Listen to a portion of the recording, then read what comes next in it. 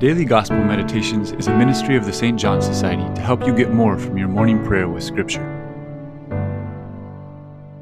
Today we celebrate the Feast of the Transfiguration, when Jesus took Peter, James, and John up the mountain and was transfigured in their presence.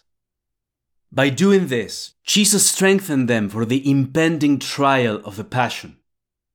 Those transfiguration moments in which the reality of God is perceived with great clarity are key in the spiritual journey. Not only do they strengthen us for times of trial, they also create an upward tension. Without this perception of Christ's light, we would easily become lukewarm. Our faith life would be very gloomy, all self-denial. And such transfiguration moments usually take place after a person has responded to a call to have faith, has made some option to start following Jesus, and has set time aside to follow him up the mountain. What is this light of the Transfiguration about? To use a human analogy, maybe there are people close to you that can be a bit of a mystery at times. You don't know what's going on in their minds. Well, a moment of light is when that person suddenly opens up and their mind becomes transparent to you, and that creates great closeness and joy.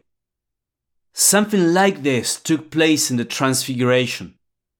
During the public life, the disciples could get short glimpses of the holiness and goodness of Christ through his miracles and his teachings. But in the Transfiguration, that manifestation became especially intense. It wasn't just a ray of light that reached them. They entered the light. They entered the very prayer of Jesus. Or rather, the prayer of Jesus came out and transformed the space around them. The glory of Christ was manifested in three ways. First, through his shining appearance. Second, through the presence of Moses and Elijah and the Lord's conversation with them. And third, through the Father's voice and the cloud covering them, representing the Holy Spirit. As a result, the disciples were struck with awe and filled with joy. In our own prayer life, such moments of light are what we call consolation. There isn't just one kind of consolation, but many. God can give us strength by illumining our mind, or by strengthening our will, by flooding us with spiritual joy, by detaching us from sin, or by giving us clarity about an important decision. So, what calls your attention about Christ's Transfiguration? What are the most significant moments of light that you've had in recent times?